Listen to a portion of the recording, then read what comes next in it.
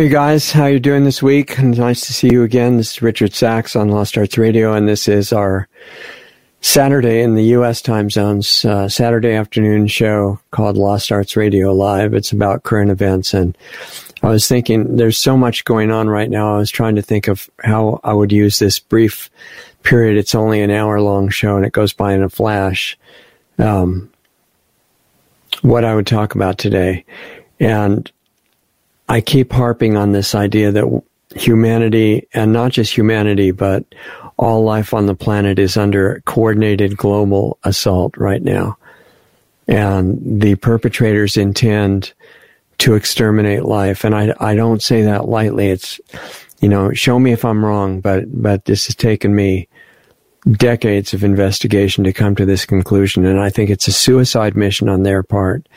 And they're not doing it suddenly, because they have technologies that would be, if they used them, we'd be gone overnight. This would all be over, and we'd be in a different environment, not in these physical bodies anymore. And they're not doing that. And that took me a while to say, well, if they could and they want to kill us, why are they not doing that?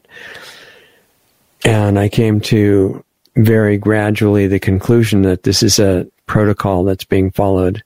It's more sacrificial than anything else in the religious sense. Not friendly, not a nice sacrifice that you'd like to make for the betterment of mankind or something. It's the kind where you think that your power that you're serving is going to be real pleased with you if you kill an innocent being by a certain protocol, and the innocent being they chose in this case is the biosphere.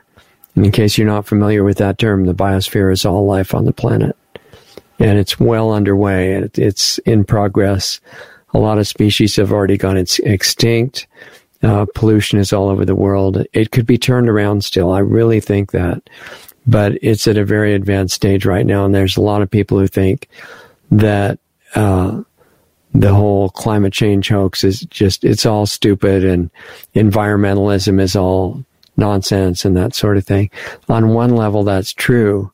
But on another level, there's real, urgent threats to survivability of the environment intentionally being perpetrated by our rulers.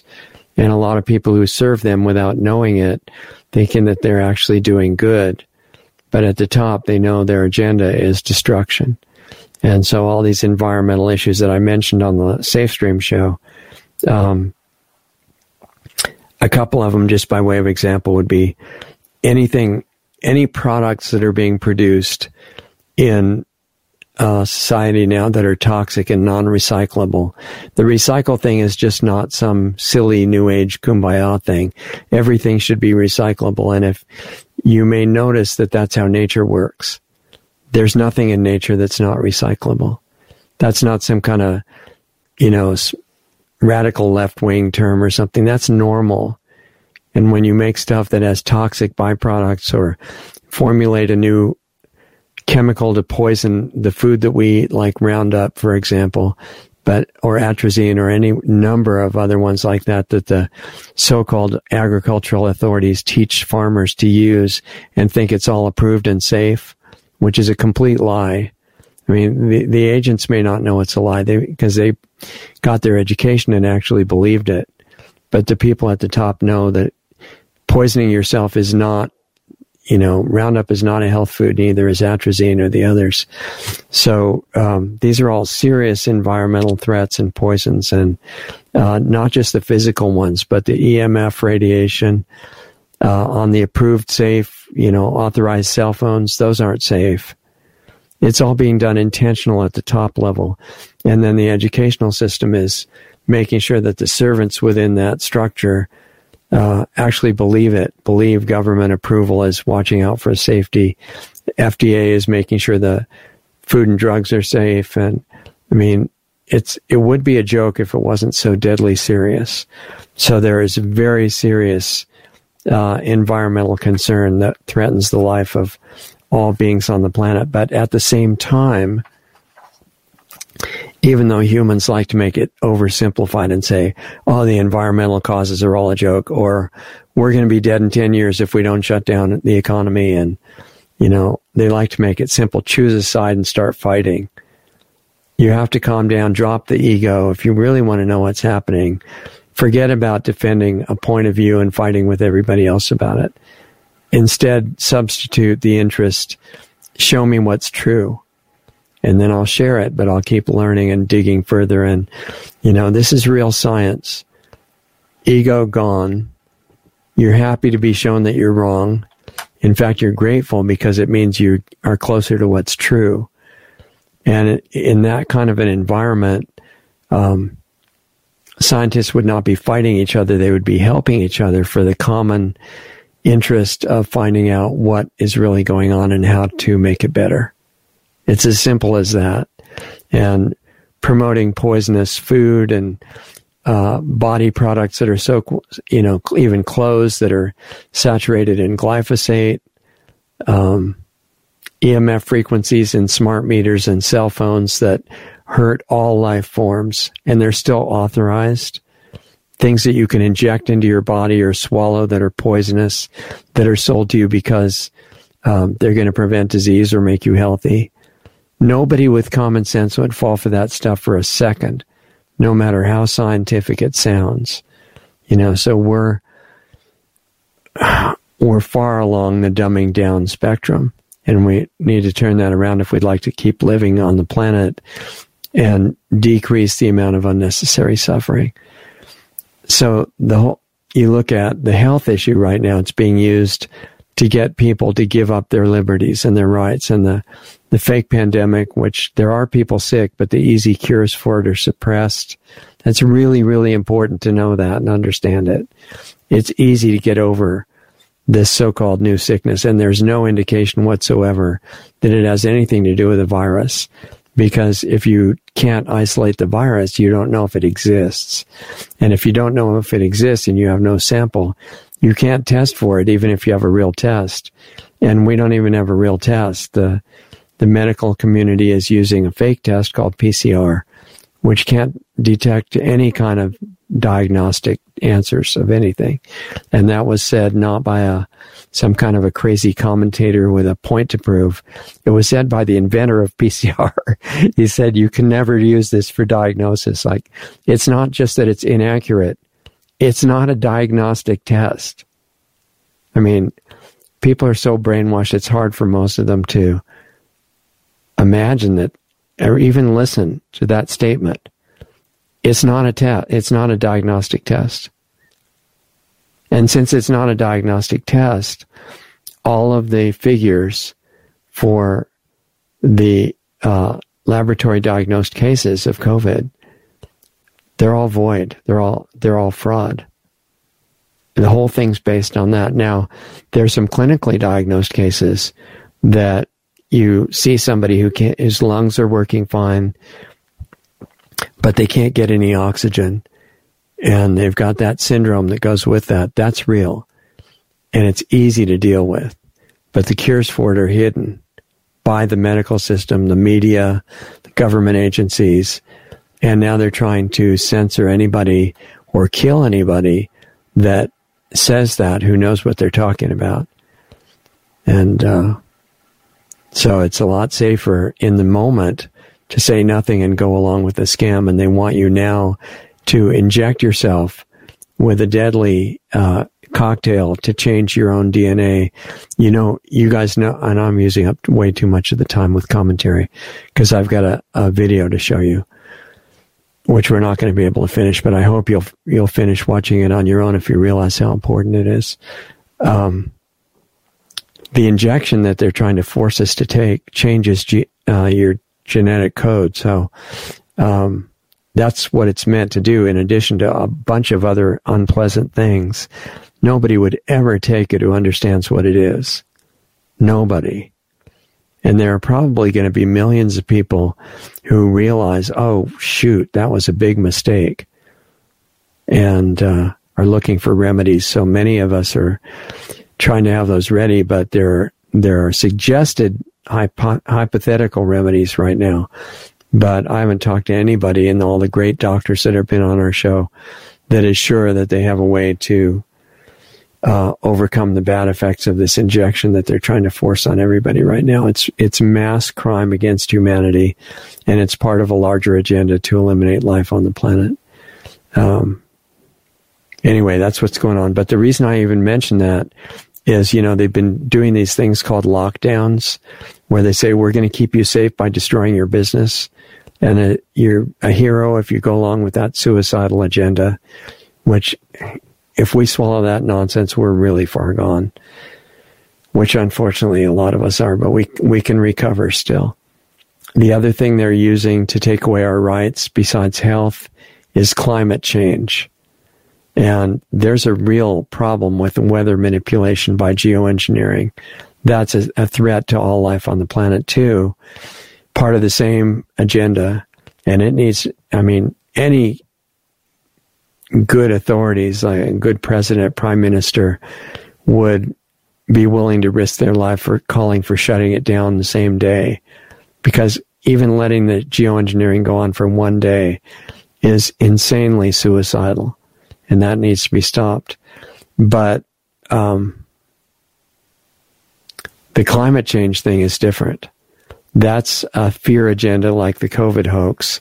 And it's to make you think, oh my God, the climate's going to kill us. We're all going to boil to death. We have to stop using energy. Just like you have to stop using energy when you shut down your business. It's all toward trying to enslave people into a feudal type system prior to killing us. Sorry if that sounds weird. I don't say any of it lightly. It took me decades to really validate and verify and come to that conclusion. So the way that they're using climate change as a fear to help enslave humanity is not because they want to help climate change or make the climate better. It's because they want you to be unable to use energy at your will and to subject yourself to 24-hour-a-day surveillance to make sure you don't use too much energy. And there's talk about making credit cards cut off and not let you charge anymore if you've used so much carbon. And they're demonizing carbon as a primary element of life. In fact, human bodies are carbon-based life forms. Carbon is not evil. It wasn't a mistake of God. And it's at a very low level right now. When they want to show you that it's, terrifyingly high, they cut down the time element on the graph and show you in the very short term, it's going up a little bit now, but it's so low and there's no correlation between carbon levels and temperature, global temperature at all, none. And the reason that's hard to see is because the government has agencies that they make believe are to serve you, just like the health agencies, and they change the figures so that they can make it seem that the temperature is getting warmer and warmer, and they release those all over the place, and all the platforms, YouTube and all the others, support it, and they publicize it everywhere and say, yeah, shoot, we didn't want to scare you, but yes, climate change is going to kill you unless you give up all your rights. And it looks like the plan is for the lockdowns to continue, justified by global warming and climate change. And some scientists are brave enough, a lot of them, to sign petitions or resolutions or statements that no, it's not, the global temperature is not getting warmer, and thousands have signed that, way more than have the other point of view, even though it's not publicized. But almost none of them are brave enough to go public and explain it and show the real data.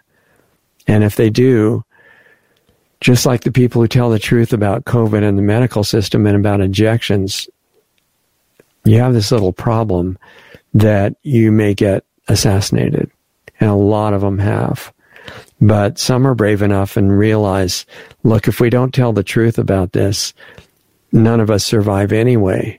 So we have to do it, whatever happens.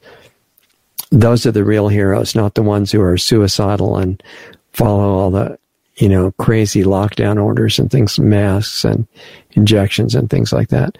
So one of those brave people is a PhD geologist who spent more than 50 years studying global climate. I mean, you can't get any more appropriate for climate change than that.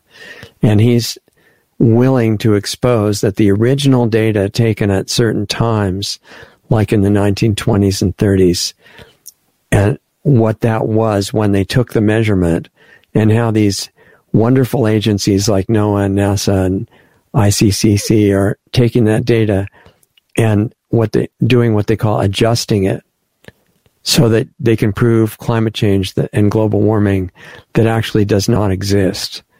And you can't say stuff like that and know that you're going to be safe to live. And Dr. Easterbrook does it anyway. Now, the video that I've dug up from him, and I've been in communication with him, and he's verified everything that he's got in massive detail. He has nothing to prove. He just says, no, this is the truth. You should not censor it, which is a really good approach, I think. And you can tell that he's giving this presentation to the Washington State Committee on their state Senate, and they're kind of smirking and, oh, this crazy guy doesn't believe in climate change. He must be a crazy person or a Russian agent or something. And he has a great, response to that. Totally scientific, no political party to support, no, pro or against position to defend. He just wants to say, look, here's the data. And they try to trap him into saying, well, is this a conspiracy or something? And he doesn't fall for it. And he says, I don't know about that.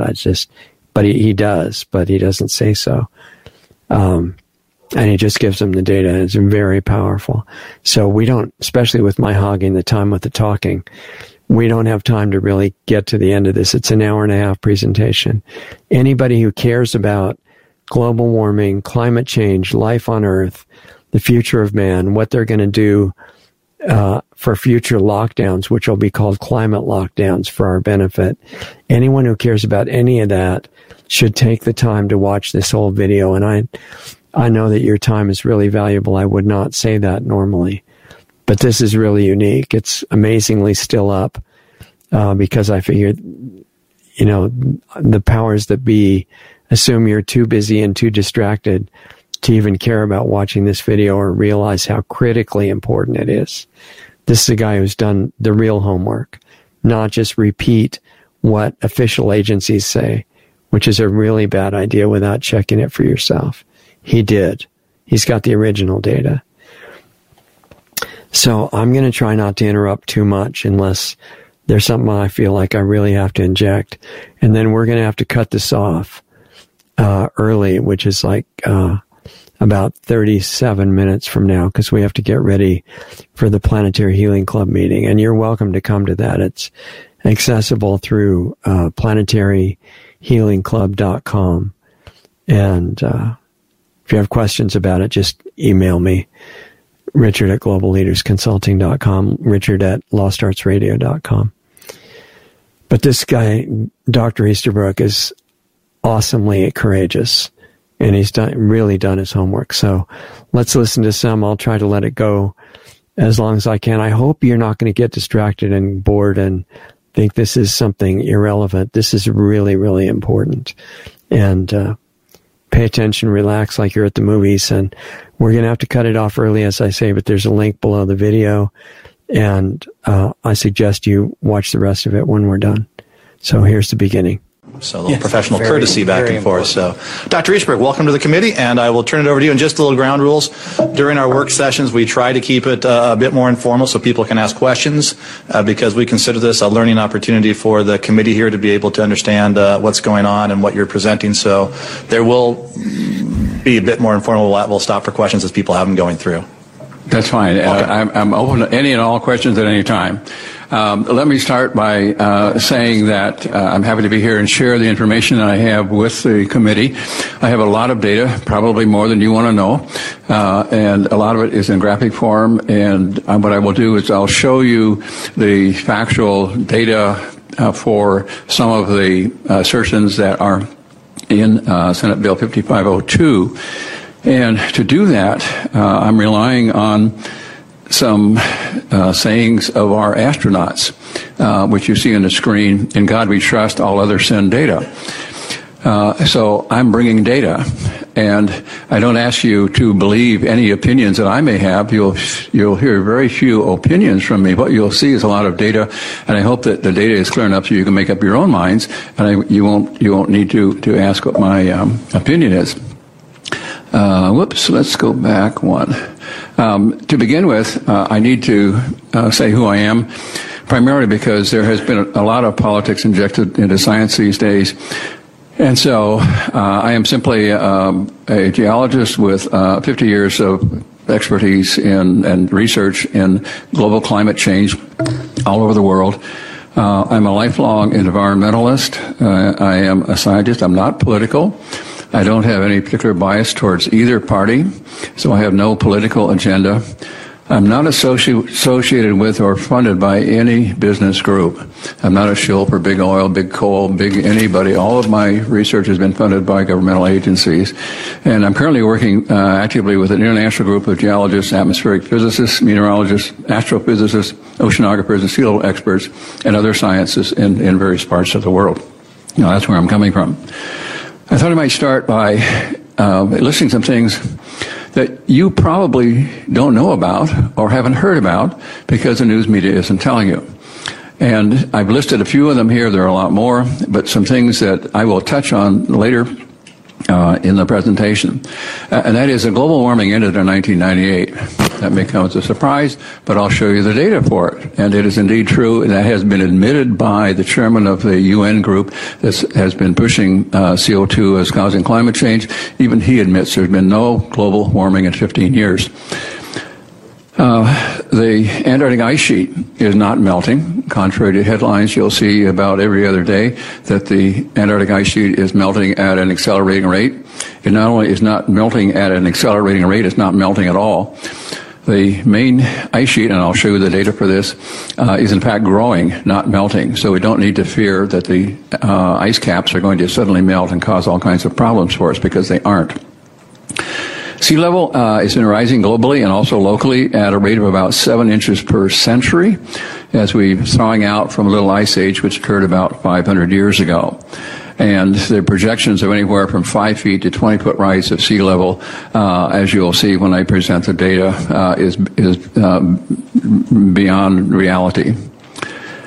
Snowfall is not below normal. There have been headlines from time to time about, in the Cascades, certainly, that the snowfall in the Cascades is diminishing because of global warming. That's not true. For the past 5 years, have set snowfall records, both globally and in the Cascades. CO2 cannot possibly cause global warming. That will come as a shock to you, I'm sure. And the reason is that there's so little of it. It is a trace gas. It has increased in its atmospheric content by only 1/1000ths of 1%. If you double nothing, you still get nothing. And I'll comment more about this later. Severe storms are not more frequent than normal. When we get a big snowstorm in the east, they say, oh, it's because of global warming. When we hear about a hurricane on the East Coast, they say it's because of global warming.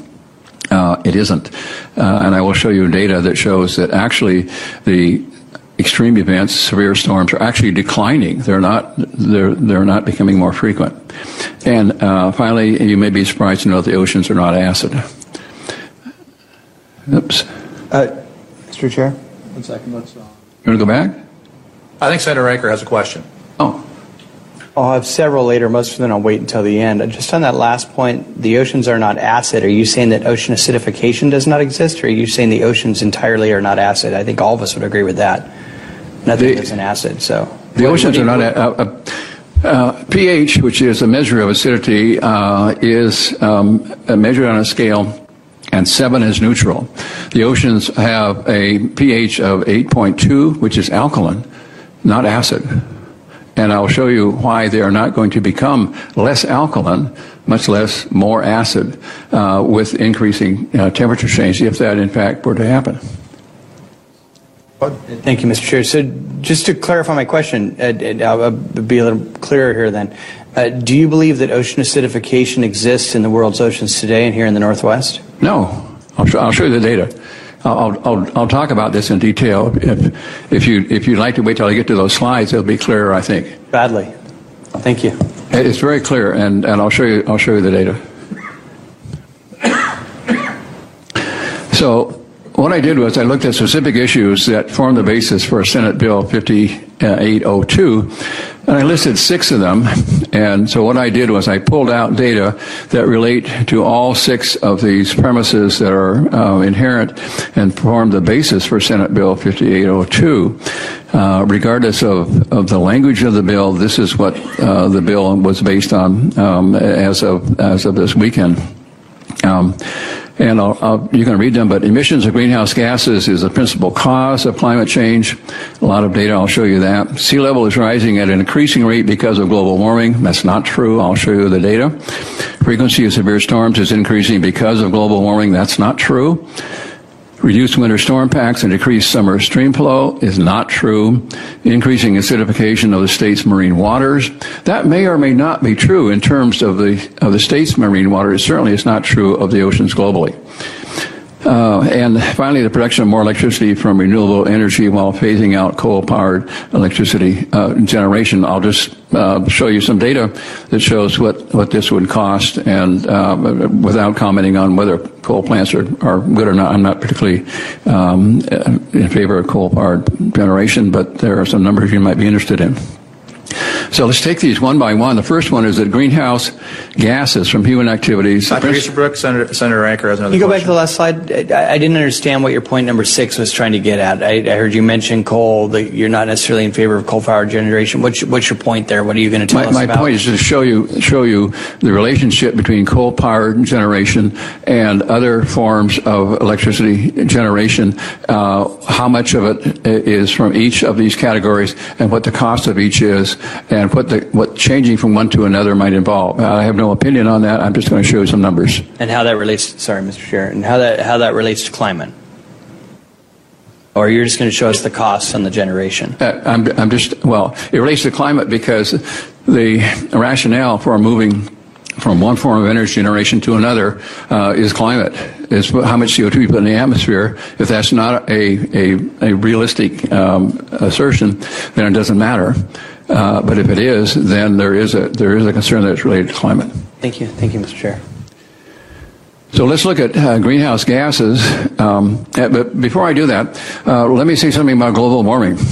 There's nothing new about global warming. It goes on all the time. It has been going on for thousands of years at much higher rates, much more intense for longer periods of time than we've experienced in the last period of global warming since CO2 began to be elevated. This graph shows temperature on the left-hand side and the date, year on the bottom.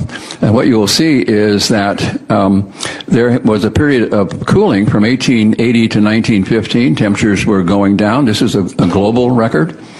And then from 1915 to 1945, the climate warmed. And then it cooled again from 1945 to 1977. And it warmed again from 1977 to 1999. And since 1999, it has cooled slightly. Not a lot, but slightly. So what does that mean? Well, if we go back to the warming that occurred from 1915 to 1945, shown by this curve here, global warming occurred without any increased CO2 in the atmosphere. This was before the big surge of CO2 emissions after World War II in 1945. So if you want to put a mental line in 1945, that's the breaking point between increasing CO2 and insignificant changes in CO2 prior to that. So this warming took place prior to increased emissions that occurred after 1945 and cannot possibly be ascribed to CO2 as a cause. Cannot be. And then in 1945, global emissions began to escalate very rapidly. And for 30 years, as the escalation continued and we put more and more CO2 in the atmosphere every year, we had 30 years of global cooling. So the question then is, if we've had escalating CO2, which is supposed to cause global warming, why did we have global cooling during the initial period when CO2 was escalating so rapidly? It doesn't make sense. And then finally, there was a period from 1978 to 1998 when global temperatures rose again, and CO2 was still rising. CO2 has been rising throughout this whole interval. So there's only one period when CO2 was rising at the same time the temperature was. And we can take that back even farther. If we go back 500 years, this graph shows essentially temperature on the left-hand side and the year AD on the bottom. Each one of these red peaks is a warm period. Each one of the blue peaks is a cool period. Climate is not constant. It's changing all the time, and it changes in cycles. Warm, cool, warm, cool, warm, cool, with about a 30-year time span between each one. So we could count these warm periods, and we can count 20 periods of global warming and global cooling that have occurred in the past 500 years, none of which could possibly have been caused by CO2 because CO2 had not begun to rise until 1945. In other words, we have an instance here of 20 periods of global warming, similar to what we've experienced in the period from 1978 to 1998, that could not have been caused by CO2. They were caused by natural causes. That's important. 20 periods of global warming that can only be ascribed to natural causes in the last 500 years. If we go back even farther, if we go back 10,000 years, this is temperature on the left-hand side. Sorry, it's not labeled. And these are years before present on the bottom. The red curve you see here these are temperatures that are higher than the present temperatures. And so this is 10,000 years ago at the left-hand side. This is present on the right-hand side. Look how much of the last 10,000 years the temperatures have been higher than they are now. Almost all of the last 10,000 years, except for the period beginning about 1,300 years ago, almost all of that, the temperatures on Earth were actually warmer than they are right now. Warming is nothing new. As a matter of fact, it's the norm for the last 10,000 years. The blue periods here are from the Little Ice Age, which was a period of global cooling that occurred from about 900 AD and may still be going on for all we know. So what about all the claims that temperatures are warmer now than they have ever been? These are patently not true. And those claims come from manipulation of data. Here is the real original data. The hottest year of record, number one for the number of, this is the number of temperature records that were broken. Number one is 1936. Everybody has acknowledged that 1936 was the warmest year of this century, until NOAA and NASA began to manipulate the old data and made it cooler. And then they elevated the recent temperature, made them warmer, and so they come up with a headline saying, oh, it's warmer now than it was then. This is the original data before they manipulated it. I want to say something we take just briefly top about 10. that. Dr. Easterbrook is being really polite, and he's saying manipulating the data. What he means is that NOAA and NASA and the UN and, with complicity with the media and the government agencies pushing terror about global warming, they just lied. They just changed the data so that instead of 1936 being the warmest year on record, they just changed it so it wasn't anymore. This is a really big deal. And, if you know anything about these government agencies and you've looked into it and you understand about the United Nations and the difference between what it was supposed to be and what it actually is and the crimes that it's involved in, and they say, oh, we're terrified of global warming. Who's saying that? Who's putting out the data?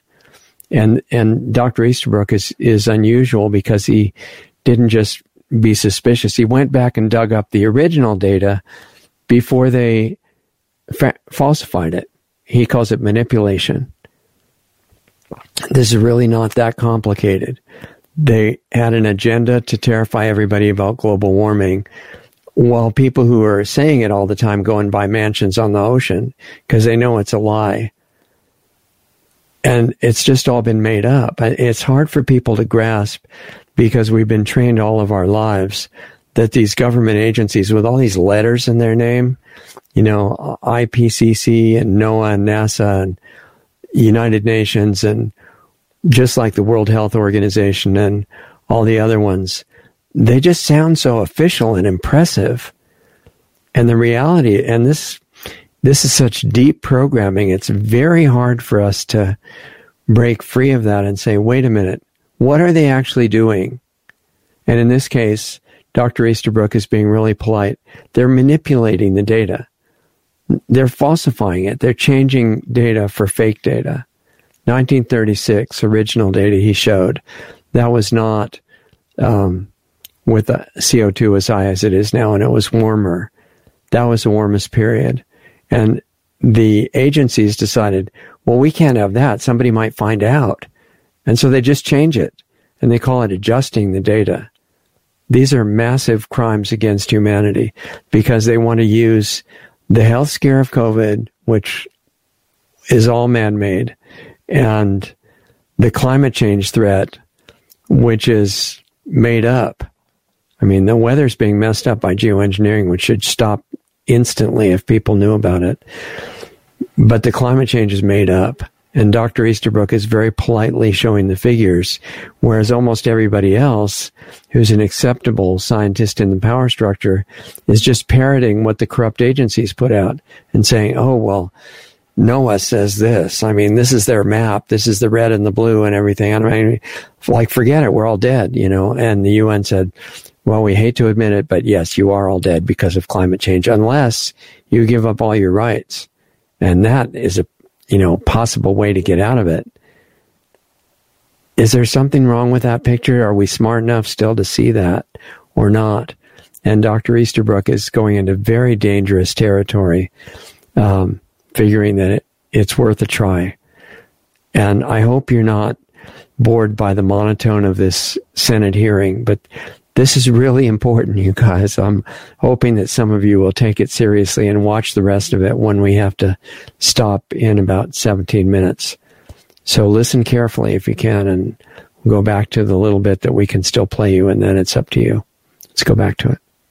Number 2 was 1934, 3 was 1939, 4 was 1931, 5 was 1930, 6 was 1933, 7 was 1938, and guess what? They're all the 1930s. 1930s was the hottest decade of the century. Not the present, not the last decade, but the hottest of the century also. Over here, you look at all these 2000. These are all second tier, 10, 11 through 20. This is what the present temperature has been doing, and it's nowhere close to the other. And if you plot that data, this is what it looks like. This is a number of temperature records that were broken in any given year. These are years down here. So here we are right here, and now we're breaking somewhere around 2,000 records, temperature records for warmth. And you think, wow, 2,000, that's a lot. But look at what it was doing in 1936 and 1934, 10,000. We are setting record highs at a rate of about only a fourth of those that occurred in the 1930s. This is hard data. You can question? No, go ahead and finish the slide, then we'll have a question. Pardon me? Go ahead and finish the slide, then we'll have a question. Oh, I'm essentially finished. The point here is that the 1930s were the warmest decade, and there were 10,000 temperature records set in 2 years, in 1936 and 1934, and we're setting now records somewhere in the world at a rate of about a fourth of that, about 2,000. Senator Ranker has a question. So let me rattle off a couple of peer-reviewed scientific facts that I have before me, and I would like your opinion on those. I understand that last November was the globe's 333rd month of above average global temperatures. To put that in perspective, that would mean that if you are 27 years old today, you have never experienced a month with a global temperature below the average. You have a question, Senator Ranker? I asked it in the beginning. Thanks. I want to know his opinion on this. And then the second one is that, again, peer-reviewed data here. Senator Ranker, we'll come back to that one later. Yeah. We're going to let Dr. Easterbrook finish his presentation. I'm happy to answer your question, but I'll show you some opinion on this, because what you just put out in your slide goes Yes. contrary to the data that I have before me. So I'm just curious if what you're basing your metadata on, where your samples are taken from, and then also what's your opinion of the data that I have before me, which seems contrary to what you're putting forward. I don't doubt that it's contrary. And what I just said a moment ago was that I'm showing you the original data. And what you're looking at is the data that has been tampered with by NOAA and by NASA. And I could show you curves of what that data looked like in 1936, what it looked like in 1980, what it looked like in 1990 and 2000. And the temperatures, the high temperatures in the 1930s get cooler every year. They put out a new issue, and the temperatures that are in the 2000 plus get warmer because they have frankly tampered with the data. That's the difference between what you're looking at and what I'm looking at. Mine is the original data. One quick follow-up, Mr. Chair. Sure. So the National Science Foundation, NASA, and NOAA have manipulated the data. Yes, that's true. I can show you the data that they have manipulated. I'm not saying that they have done something which is scurrilous and evil. What I'm saying simply is something that everybody will agree on, and that is that they have what they call adjusted the data. And if you look at how they have adjusted it, the 1930s always get lower because of the adjustments they made from the original data, and the 2000 plus always get warmer. That's the case, and I can show you data that will indicate that if you like. Thank you. Right. Here is a curve of what's called a heat wave index. These are for really hot times, and again, simply to point out what I was mentioning a moment ago, the heat wave index for 1936 is right here. And look at the period of 1930, 1940 relative to where we are now. This again confirms what I have just said, that the 1930s were warmer than they are right now. We had more heat records broken. We had higher temperatures. It was a hotter decade. And there's hard data for all of that. We hear about droughts. We had a drought last year in the summer in the Midwest, which was not a good thing, devastating. These things happen. This is what's called a drought index, and the down trending curves here, which are colored yellow, are times of drought when the rainfall is below normal, and green is wet.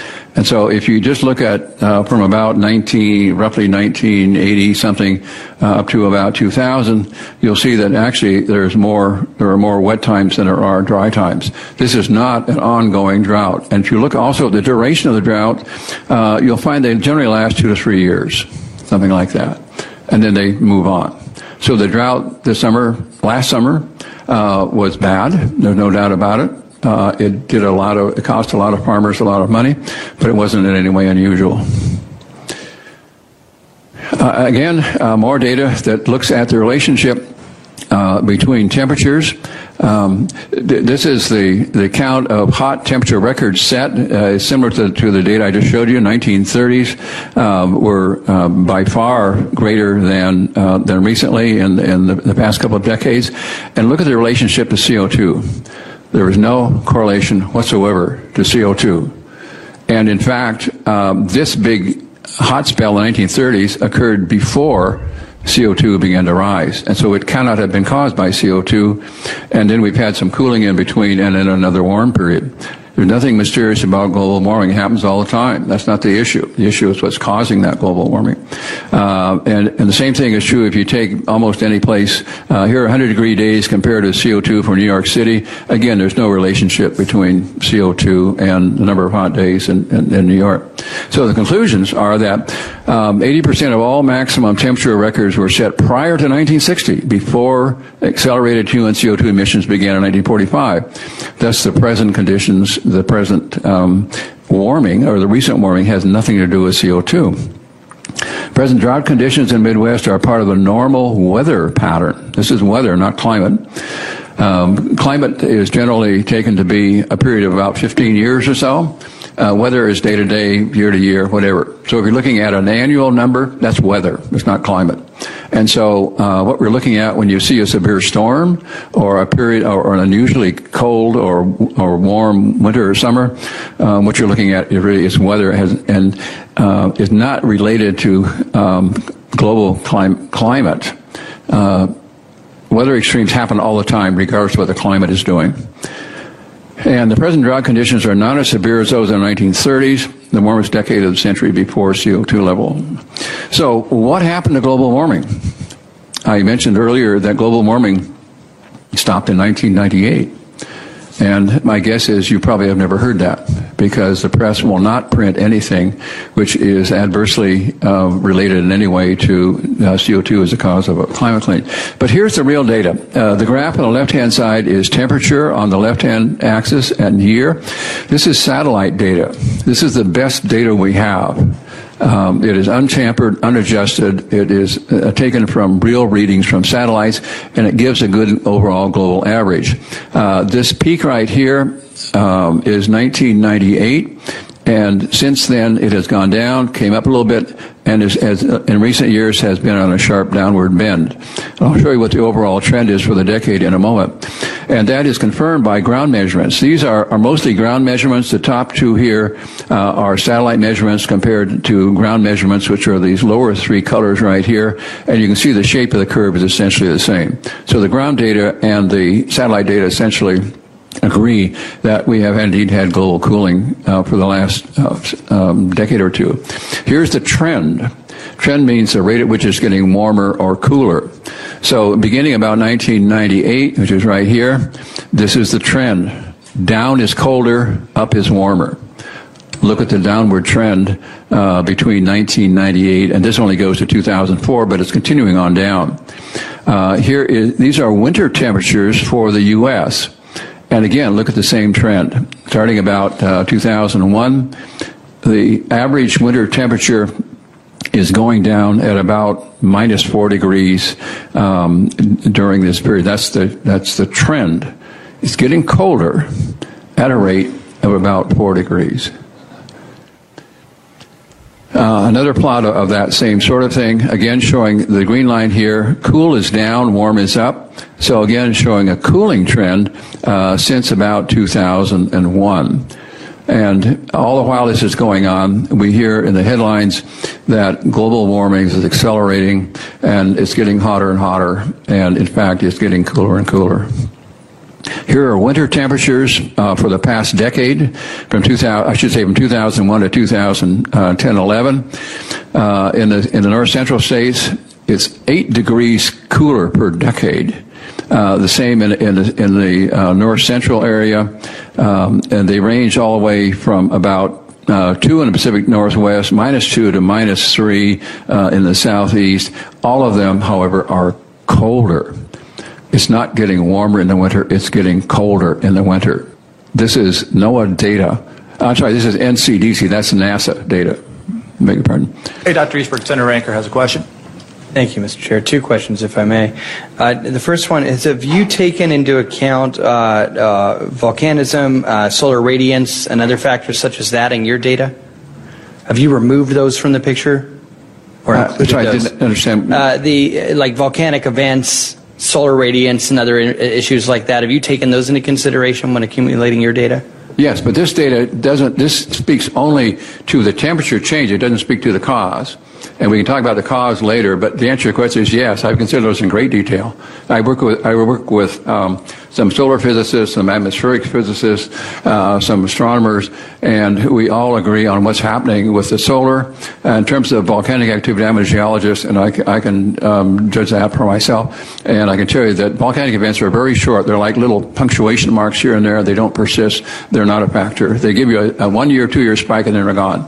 Okay, so in the follow-up, and this gets back to the data I have before me, which seems, again, contrary, but so you're talking about a trend, particularly over the last decade, maybe 15 years of cooling, yet what I have before me is that 2000 to 2012 was the warmest 12-year period in instrumental record. In other words, since we've been recording heat of the planet and what we're in, the last 12 years were the hottest on record. And that's peer-reviewed data that I have before me. And so my question to you is that because what I'm looking at has been manipulated by NASA and NOAA and the National Science Foundation, or what's the difference here? Because we obviously have conflicting information before us. Right. I don't know what your data is or where it came from, so I can't answer that specifically why it's different. What I can tell you is that the data that I'm showing you is original data, and as I've just shown you, the 1930s were warmer decade than the past decade. If you use original data, that's what I'm telling you. Thank you. And if you have something that's different than that, my guess would be, although without knowing what your data is, I can't say for sure, is probably that this is manipulated data by NOAA, NASA, or the subunit of NASA that deals with climate. And what they do is they make what they call adjustments to their data, the net effect of which is to make the earlier warm periods, like the 1930s, cooler, and raise the temperature of the last decade artificially, not from the original data. Mine is original data. Is this a conspiracy? I'm not into conspiracy, so I have no comment on that. I'm simply a data purveyor, so I'm going to I'm going to present you with data, and you can draw your own conclusions. Okay, so I want to you probably didn't make a comment. That was very skillful by Dr. Easterbrook. It was a trap to make him look silly because everybody's been trained that conspiracies don't exist except for bank robbers. Bank robbers can be in conspiracies and it's real. But anybody else, conspiracies is nonsense. And who do you think is telling us that? Do you know when that started, that programming that conspiracies don't exist? It was after John Kennedy got killed as president. And people figured out, wait a minute, Lee Harvey Oswald was one person shooting from a certain position. You know, they mentioned the grassy knoll and things like that. And that was one person, one position. He could only shoot from one side. And bullets hit President Kennedy from two directions that were almost opposite. One person can't do that. That they started calling it the magic bullet theory because one bullet came from the front and the other bullet came from around the other side. And they said one person can't normally do that in the real world. And what does that mean? Oh, there were more than one person was involved. What is that? A conspiracy. And so they wanted to make it seem like that had no legitimacy and to get rid of that theory that there were more than two people. So they called it a conspiracy theory. Conspiracy means acting together for a common goal, to usually use to denote some kind of a crime or immoral action. Clearly, the Kennedy assassination was not done by one person. It was pretty much the opposite. It was a massive operation from within the system to get rid of somebody who was questioning things that they shouldn't question. Kennedy, in my, experience from investigating him and his assassination, was a really good person. He had made a lot of mistakes and had some misunderstandings, but his motive was actually to help the country and help the world, and that's not allowed. And so that's why he had to be killed. And the same thing is going on now, and it's gone on in a lot of cases. Many doctors who have dared to talk about what's the real state of allopathic medicine, and especially the issue of injecting people with poisonous things that supposedly prevent disease. And there's no evidence that they ever have. I've looked at it. Those people are often killed. That's just how it works. And so when the senator, obviously a person who's been highly programmed to worship authority and always believe official agencies, says, "Are you sure, Dr. Easterbrook, these are official NOAA figures, official NASA figures, official National Science Foundation approved figures? And are you talking about some kind of a conspiracy?" Well, obviously it's a massive conspiracy. It's bigger than people would even imagine. But Dr. Easterbrook doesn't fall for it. He says, well, I don't know about conspiracies. I'm not into conspiracies. All I have is these numbers, just the data. But he's trying to get the senators to understand the difference between original data and adjusted, manipulated data. And I don't think they understood it. I don't think they could comprehend that a government agency would ever do anything dishonest.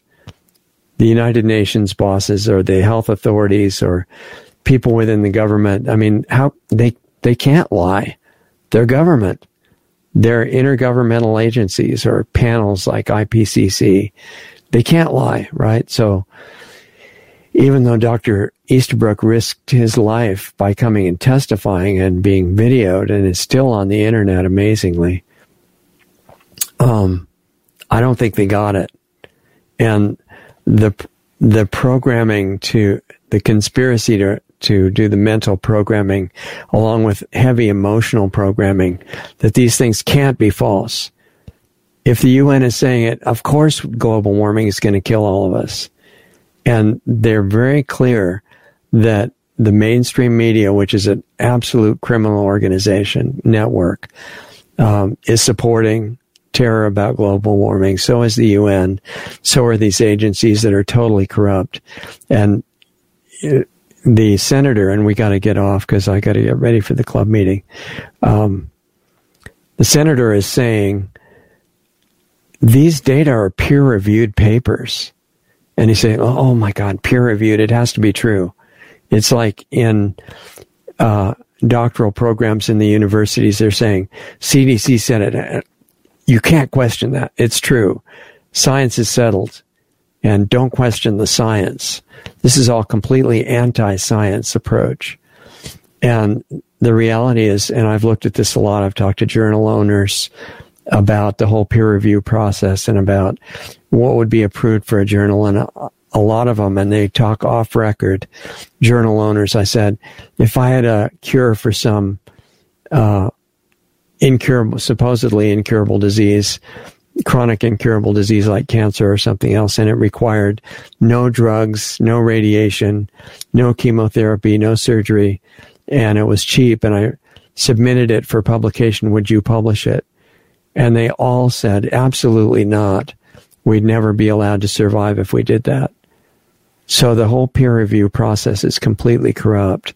And there are good people in it, but they get rid of those people as soon as they realize that they're there. And it kind of reminds me, and the status of the peer review process right now is this old story about crab fishermen fishing for crabs off a pier, off a boat in close to shore.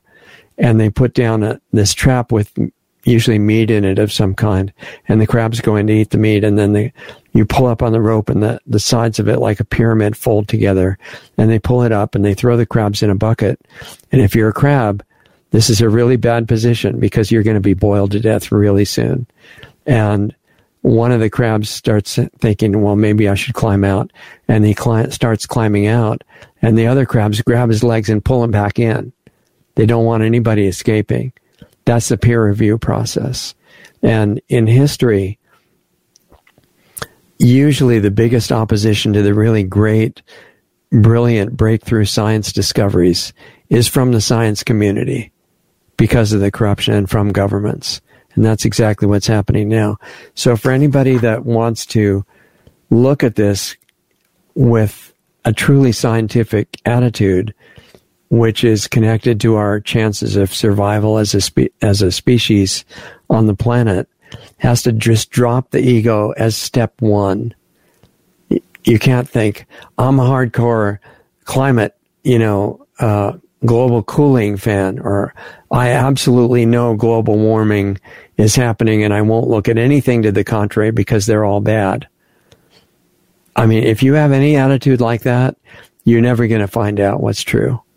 So you have to be brave enough to say, all right, I believe in global cooling or I believe in global warming, but I believe more in finding out whatever is true. And if I'm wrong, of course I'd correct it. Why would I want to waste my life defending a point of view that turns out to be wrong? It's great when you find out you're wrong, then you can correct yourself. And the attitude has been discouraged in what's taught as science in the universities now. They teach you to hold on to one point of view, memorize what the agencies say, whether it's NOAA, NASA, CDC, whatever. And anybody that argues with you is anti-science. So again, when you look at the point, which is life going to survive, and at what quality level on Earth? Because that's the point. Otherwise, it's a bunch of academic discussion, and it's a waste of time unless it's directly connected to what can we do to improve life on Earth. That's it. And they're teaching in the universities and the government and the corporations to never question authority.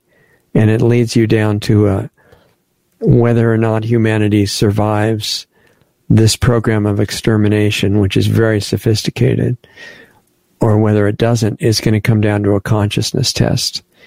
How much are we devoted to defending our own ego positions and showing how everybody else is an idiot and we're right?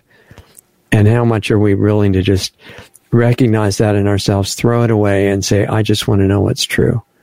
And then I'll improve and correct my own perception so I come into line with it and keep questioning it. Even after you correct yourself, you might have to do it again. That's about real science, and it's not taught anymore. And the peer-reviewed process has become part of a program to keep people from breaking through to understanding things so that the enslavement agenda can continue, which it is. And the global climate lockdowns are planned for the very near future. And whether that actually happens on the heels of the COVID lockdowns or together with them depends on whether we want to keep being zombies or become conscious. So I think that's really the issue under all the others, because if people wake up, it would be like in the 60s when they said, what if they gave a war, realizing that Vietnam was a corrupt war like all the others, almost all the others. And what if they gave a war and nobody showed up, nobody came? Well, what if they gave a pandemic and nobody came? What if they gave a climate scare and nobody came? They couldn't take away everybody's rights unless they can make you scared, unless they can make you believe, like a new religion, that the agencies tell the truth, which they do not. There's a lot of good people who work in them, and those get mistaken for the people in charge. The ones at the top know what they have to do. So this climate issue is really important, but it's not just the climate. It's all the things that are going together to make up the overall agenda. And the issue is real simple. We either remain as zombies and get more and more unconscious, or we get brave and realize, wait a minute, this actually matters, and start paying attention. Upgrade your own life, because that's where you have to start. Otherwise, you can't help other people if you don't help yourself first. You know, being selfish in a wise way like that and improving yourself is the most generous thing you can do for everybody, because then you can be useful. So we have a lot of work to do, and the time is short. It's like Jerry Reed's song, "A long way to go and a short time to get there." That's true. I mean, we're going to have if we fail in time, we'll have other chances, but this is really important, because if we don't get it now, this could get a lot more unpleasant, and I don't think that would be a good idea. So anyway, I hope you found that interesting. And Planetary Healing Club meets in 22 minutes. That's why we had to cut it off. There will be a link below the video for people that would like to see the rest of Dr. Easterbrook's presentation. I think it's worth looking at, studying, and sharing as much as you can. I've been in touch with him personally for years, but I told you it was dangerous to talk about this stuff, very dangerous to your life and those around you. And the last communication I got from him, he said he had a bad accident and then silence. So hopefully he's okay. And if you're listening, Dr. Easterbrook, please get a hold of me. We're wanting you to be all right and appreciating your work. So thank you. Go to lostartsradio.com to find out the rest of our schedule and what platforms we are not banished from. And share the links. Help us get around the censorship. Donate if you have money to keep us on the air. LostArtsRadio.com has a donate button. And subscribestar.com/LostArtsRadio is another way to do it. That will keep us going if you have the resources and want to help. Otherwise, appreciate yourself and find out what your potential is. It's pretty amazing compared to what we've been told. And see you in the club if you want to go there, planetaryhealingclub.com. Otherwise, remember the Sunday guest show. It's going to be incredible tomorrow. And have a great week, and we'll see you back here next time. Take it easy. Introducing Lost Arts Radio on Subscribestar.com. Just go to Subscribestar.com/LostArtsRadio to find our rewards program, offering 10 different giving levels starting at just $5 a month.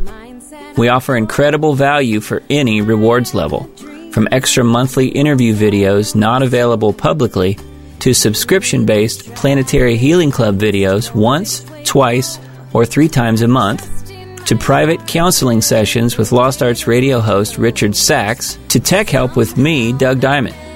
We even have one option where you can be the star on Lost Arts Radio as our guest on a specially produced show just for you. We conduct an interview with you and broadcast it to our growing network and listenership. Our Subscribestar levels are one of a kind and offer great rewards for any budget. Please help support Lost Arts Radio. We can't do it without you. With increasing censorship on many of our channels, we really need your support today to keep doing what we're doing. As Richard says, we're not even at survival level yet. Lost Arts Radio has 3 weekly shows. Lost Arts Radio Live each Saturday night at 7:30 Eastern, 4:30 Pacific, which is a live stream currently on multiple platforms in case we get banned from some of the larger ones. Right now, we're on Facebook Live, Twitch, and DLive. You can access these broadcasts by going to www.lostartsradio.com/live for all the links to those channels. The Planetary Healing Club meets right after Lost Arts Radio Live at 9 p.m. Eastern, 6 p.m. Pacific on Saturday nights. And our Sunday show with guests airs at 9 p.m. Eastern, 6 p.m. Pacific on Sunday nights on our Blog Talk Radio channel, our YouTube channels, Facebook pages, and on Brighteon. Be sure to sign up for our free email list just in case we do get banned on big tech's platforms. It's just a matter of time, really. They don't like the stuff we talk about, and they do not want the truth out there. In fact, they have already attacked us numerous times. Join our free email list so we can let you know where we are and how to access our shows. The sign-up button is right on the top right on most pages of our website. The best starting point for all things Lost Arts Radio is our main site, lostartsradio.com, where you can find the hottest news selection videos that we curate just for you. Those are on the homepage and added to daily, as well as articles and breaking news about information you really need to know. Our show archives, the 10 most recent shows, are right on our homepage, as well as our Blog Talk Radio page at blogtalkradio.com/lostartsradio, or just click the All Things Radio Show tab right on our website. We're in the podcast directory on iTunes, and all of our shows except the banned ones are on our YouTube channel at Lost Arts Radio. Our Brighteon page is really taking off, and we often have editors' picks videos right on their homepage. Visit brighteon.com/channel/LostArtsRadio. On our site, you can also access our free listener forum as well as sign up for the Planetary Healing Club, which is just $25 a month, where you get private access to a one-on-one interaction with host Richard Sachs and myself and the other club members who participate live. More info can be found at planetaryhealingclub.com. We're providing solutions in there to make the world a better place. Come join us. Stay tuned, because up next, you'll get to hear a really great song by an independent artist that we're doing our best to support. Go to lostartsradio.com/music for the full list of all the great songs and bands that we spin on our audio-only podcast shows. If you're in a band and want to submit a song for consideration for airplay on Lost Arts Radio, visit my website at diamonddiscaudio.com for more information about the music placement, mastering, and mixing work that I do. Thanks again for listening to and supporting Lost Arts Radio. We love having you as part of our family to learn, experience, and grow with.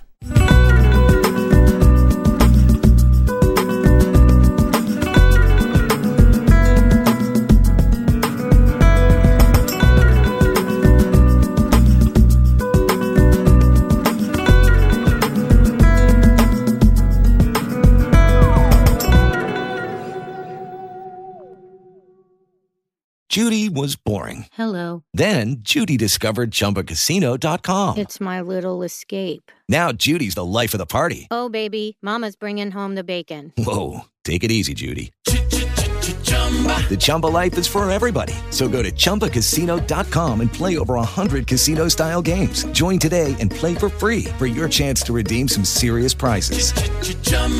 ChumbaCasino.com.